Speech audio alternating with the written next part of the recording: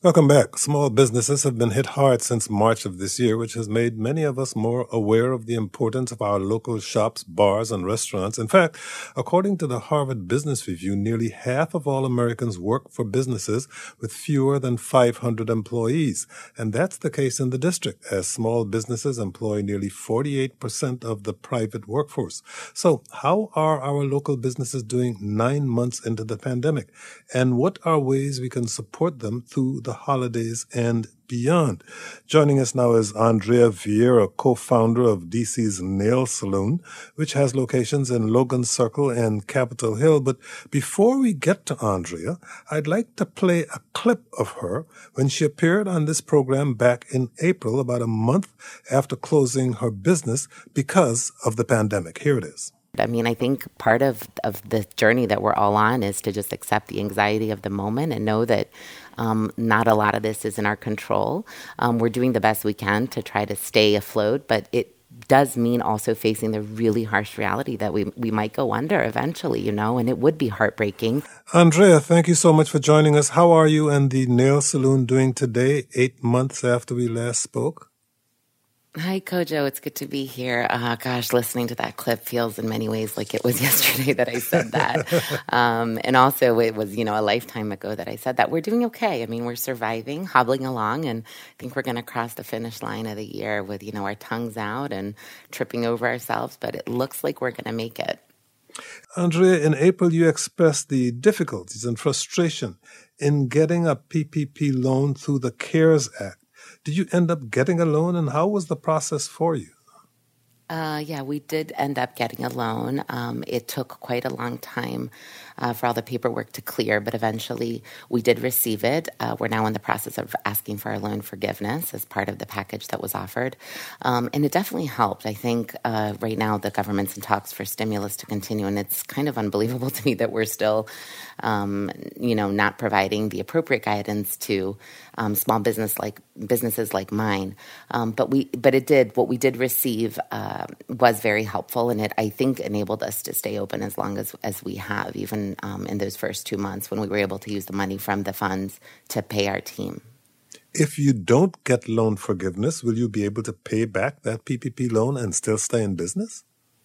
Well, probably not, Kojo. The reality is this. Right now, we're able to make all of our bills. Our landlords are very happy because we are, unlike even some of our neighbors in both of our locations who've had to shut down, we're able to pay our rent in full. And we're able to pay our team. Of course, we're not running a profit. We're making it to the end of the month, with sort of pennies to spare. And my business partner and I, of course, have not been paid since March, nor will we for the foreseeable future. So if the pandemic continues and we have to pay this money back, we're fully in the red. Well, Congress is in the midst of passing another pandemic stimulus bill. It's unclear what the final bill will include, but a sizable amount of the money is intended to help small businesses like yours. Will you apply for another loan?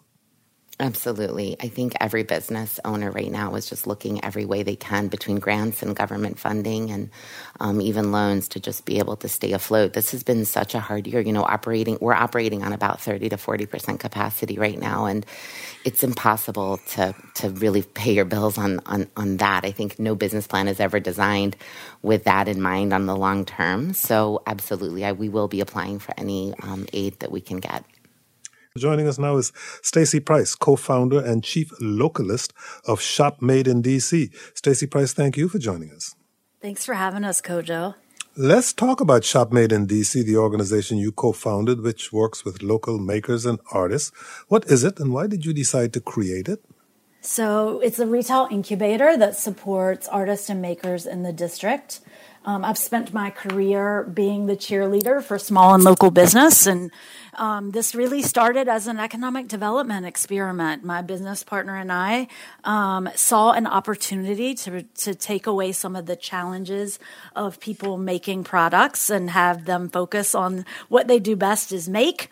And we created space for them and marketing for them, and we launched in 2017 with just the thought of what would happen if we created a space with a condensed amount of makers. How much money could we put in local economy?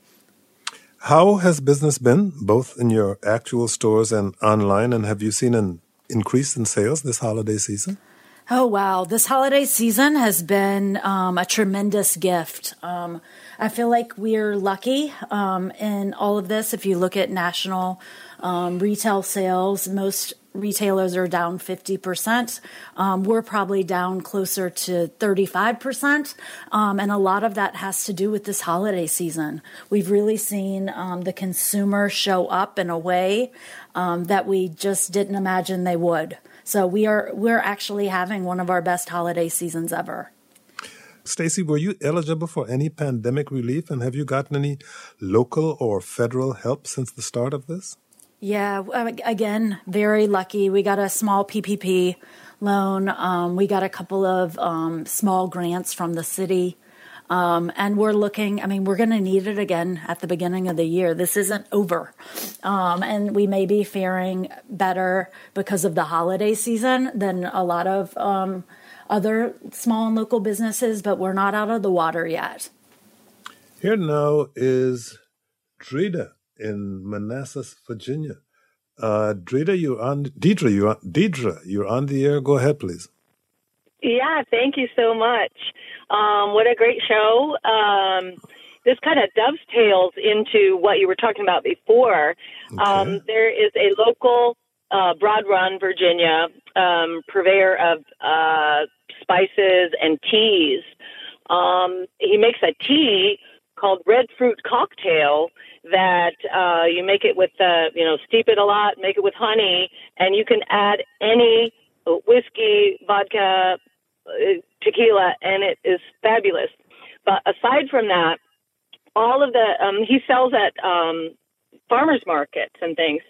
But the teas, lamb rubs, meat rubs, chili spices, the best chili spice I've ever found. Fresh and organic, non-pesticide plants. And it's just a really fabulous business, and it doesn't get more local than that, really. Okay, thank you very much for sharing that with us. Andrea Vieira, many businesses see an increase in sales over the holidays. Have you seen an increase this year? No, Kojo. Unfortunately, because of the restrictions on our space, which we, of course, respect and abide by pretty conservatively, we are not able to see an increase. We've been capped out at about 35% of occupancy, even though we're allowed 50%. But keeping 6 feet apart means that we can only fill X amount of seats. So we've been capped off since the beginning of the reopening. And our client base, I have to say, is so loyal and so lovely. Even as I've been on the phone with you, on the show with you today, I've been receiving texts from them saying, I hear you, and I love the nail salon. So we're very fortunate to even be able to fill our space the way that we can. We've made lots of cuts. The nail salon used to be a place where you would come in and be served a cocktail or a cappuccino. We've made cuts to all of our beverage services because of mask wear has to be 100%. So there have been cuts to the experience. We've been fortunate to be able to keep our prices the same. That was really important to us. I know that a lot of businesses have done COVID stipends, which I also understand. I think right now everybody is in just survival mode. But we have not been able to see an increase in sales, unfortunately. It's been pretty steady, and for that, we're very grateful. But no increase in the holidays. Here's Allie in Washington, D.C. Allie, you're on the air. Go ahead, please. Hi, Kojo. How are you? I'm well. So I have a business called Blue Ribbon Floral. I'm a mobile flower shop. So I started my business right before the pandemic, where I was doing outdoor pop-ups. But then when the pandemic hit, I had to stop them completely. But surprisingly, people love flowers and they want them in their space. So we do 100% contactless deliveries every week. We've also been doing virtual flower design classes for apartment buildings who want to give their residents a really fun experience. We've been doing wreath making virtually too. So it's actually been kind of a different response on my end for being able to pivot a little bit differently with flower design. Have you seen an increase in business during this holiday season? I have actually. Thanksgiving was probably my most profitable holiday so far. I think a lot of people were hunkering down and wanted to make their space really beautiful. And, this holiday season in December has also been, I've seen an uptick in sales as well. Oh, very good. Well, thank you very much for sharing that with us, and good luck to you. Stacey Price, talk about the makers and the artists who work with you, who create the products that fill your shelves. Yeah, so we have 5 locations in the city now, 4 of which are open. And in those 5 locations, we have about 300 makers. And when we say maker, we mean anything from a woodworker to a jewelry maker to a food producer, letterpress artist. We basically sell any sort of product being made in the district. And these makers, for pre-2017, before we opened, a lot of them were just hobbyists. And because of the revenue of our stores and their increased business throughout the city, they've been able a lot to leave their full-time jobs, to hire staff, to rent studios. And so this has been a challenge for them. Not only did we shut down all of our locations, but they had no markets, just like the lady was saying that just called in. There's no markets. There's no festivals. A lot of wholesalers have pushed pause on ordering. So it's been tremendously difficult for them. We're going to get to one of your makers who called in and is waiting patiently on the phone. But first, talk to us about Adam, the woodworker, who, it's my understanding, initially turned you down when you offered to work with him and sell his creations. What does he make, and why didn't he think he could work with you? He's one of my favorite stories to tell because he did turn us down when we asked him in 2017 to be a part of us. We saw talent in his furniture, but he felt like he didn't have he was doing lots of custom creations, which he still does, but he didn't feel like he had a sellable product. And so it took some coaxing, and he joined our family, as we call it. And now he has the line of products that we did help co-create with him throughout his time with us. And he's one of those makers that I'm talking about who's been able to leave a full-time job and hire staff and get a studio space. The other day he told me he was ready to buy a van and actually, he is growing. And even in a challenging year, he's been able to hit his business numbers. So wow. So it's clearly working for Adam. Joining us now is Yoko of Yoko Confections, one of the shop made in DC makers who makes small batch gourmet gifts at her store in Northeast DC. Yoko, thank you for joining us. You're on the air. Go ahead, please. Hello. Thank you. I'm glad to be here. Go right ahead, Yoko. What do you do, and how did you get involved with Shop Made in DC? Well, thank you. We're a luxury gourmet gifting company, and as you shared, we produce in Northeast DC, and we create delicious and beautifully packaged gourmet goods that we partner and sell with to corporations, retail outlets, as well as direct to consumer. Wow. And how has it been working out for you with Shop Made in DC? Stacey and all of the team, as she shared, it is a family, and she has truly been a blessing to us, and we are so grateful for the opportunity to sell in her store and also to be linked within the corporate gifting program because it has absolutely kept us quite busy this year. When and how did you get involved with Shop Made in DC? Via an email, and I went in and met face-to-face with Stacey and brought in a sample of products, and following that, probably about a week or so later, Stacey and I reconnected, and she invited me to be able to be a maker within her stores. Wow, sounds like a great story and a great opportunity for you. Thank you for sharing that with us, Yoko. Stacey, what safety measures are in place at your stores, and how confident are you that you've created a safe environment for your customers, your employees, and, well, for yourself?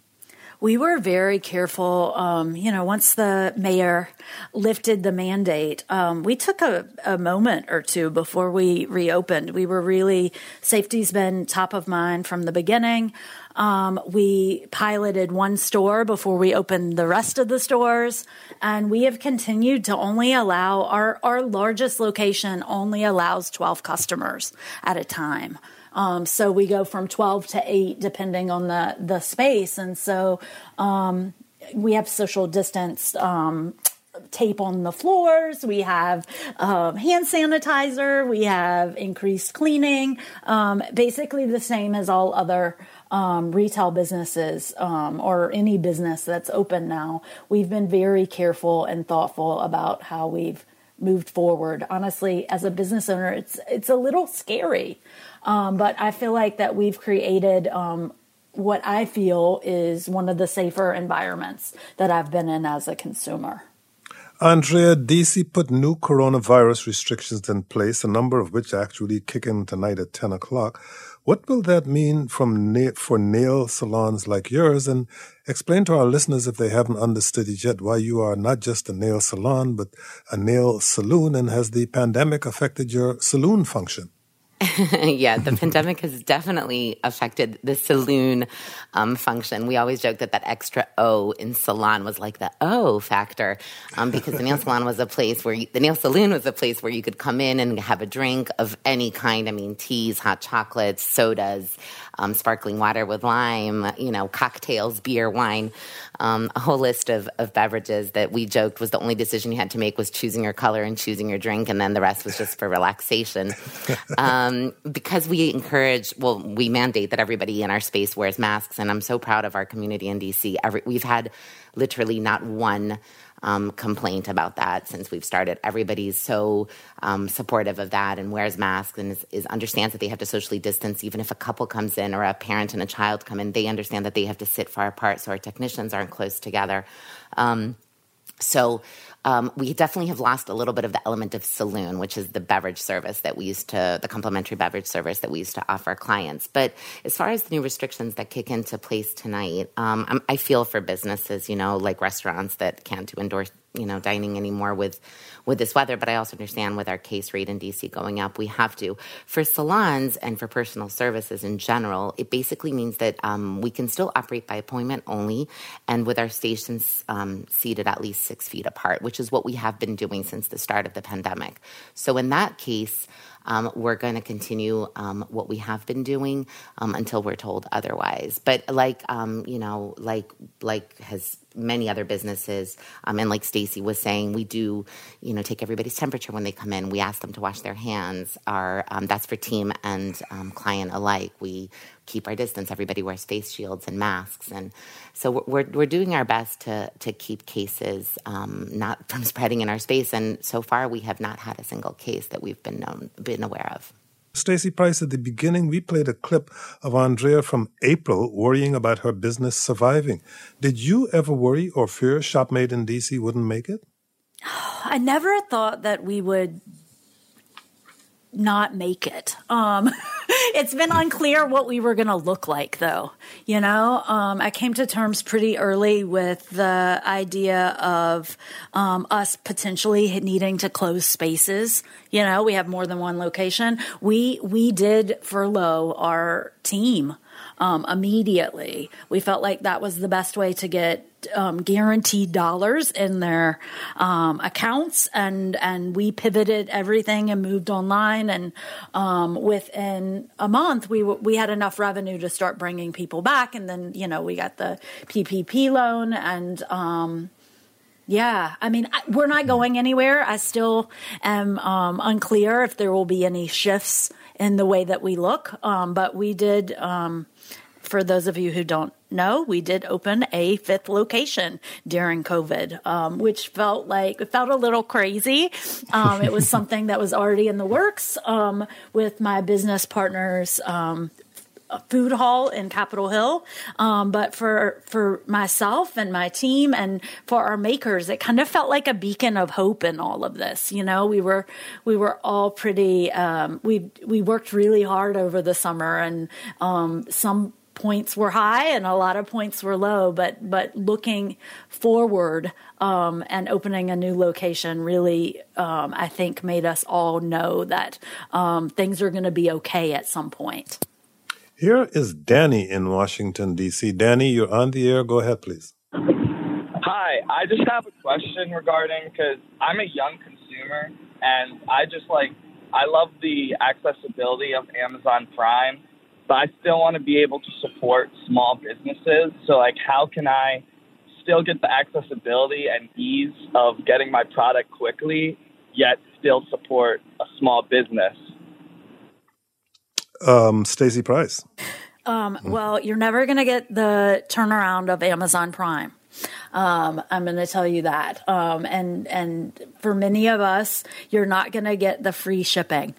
What we learned about right now, 50% of our business is online. And what we learned is doing e-commerce business is actually more labor intensive and more expensive than having locations.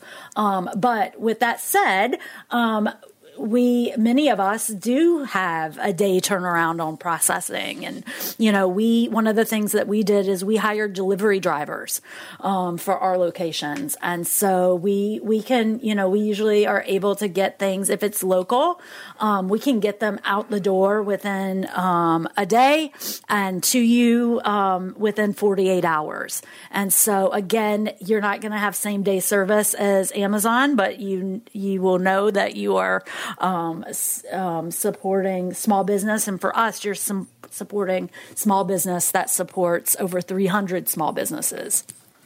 Here now is Nicholas in Washington. Nicholas, your turn. Hi, Kojo. Thanks for having me. You're welcome. So I'm not a small business owner, but I work with Georgetown Frame Shop, and we were struggling at first when the whole lockdown was, but since reopening and everybody's locked down at home, I think people want to decorate their houses more with custom framing and art, and business has picked up a little bit in the last couple months, which is good. Which has been, Nicholas, which has been what? Which has been great for us and local businesses around. We're a very small local business, so we're only about 5-6 people. Good for you. Andrea, you can't get a mani-pedi virtually, so for people listening who don't feel comfortable going into a nail salon or one of your nail saloons, how can they support you? Purchase a gift card, perhaps? Sure, they can purchase a gift card, but Kojo, I'm going to be really honest and give a very non-business owner response, which is this. We're making it. We're squeaking by. And if we continue as is, we will make it. My encouragement to businesses who want to support us is that they support our neighbors instead, so that they support restaurants who can't have indoor dining because people have to obviously take masks and it creates a riskier experience than coming to a place like the nail saloon. I encourage people to shop at Shop, Made in DC and support Stacy and the caller that just called in. I mean, there's so many businesses that are hurting right now that we'd love it if they diverted their funds that way. Andrea, Vera, Stacey Price, thank you both for joining us, and good luck to you. Today's segment on holiday food traditions was produced by Richard Cunningham, and our segment on local businesses was produced by Kurt Gardner. That's it for today. We're going to be taking a break from the show over the holidays. We'll be back on Monday, January 4th, to ask about your New Year's resolutions and to hear from a dancer with the Washington Ballet on Kojo for Kids.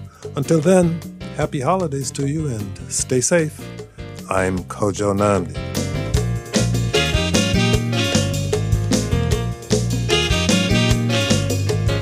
The Kojo Namdi Show is produced by Julie Deppenbrock, Sydney Grannon, Lauren Marco, Kurt Gardner, Richard Cunningham, and Ines Renike. Our managing producer is Ingelisa Schrobsdorf. Our broadcast engineer is Rashad Young.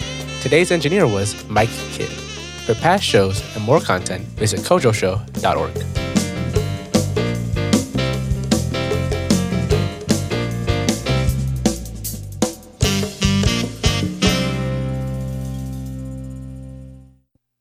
Thanks for listening to the Kojo Namdi Show, and if you're already a member of WAMU 88.5, thank you for your support. If not, it's easy to give online at WAMU.org. Just click the donate button, and thanks.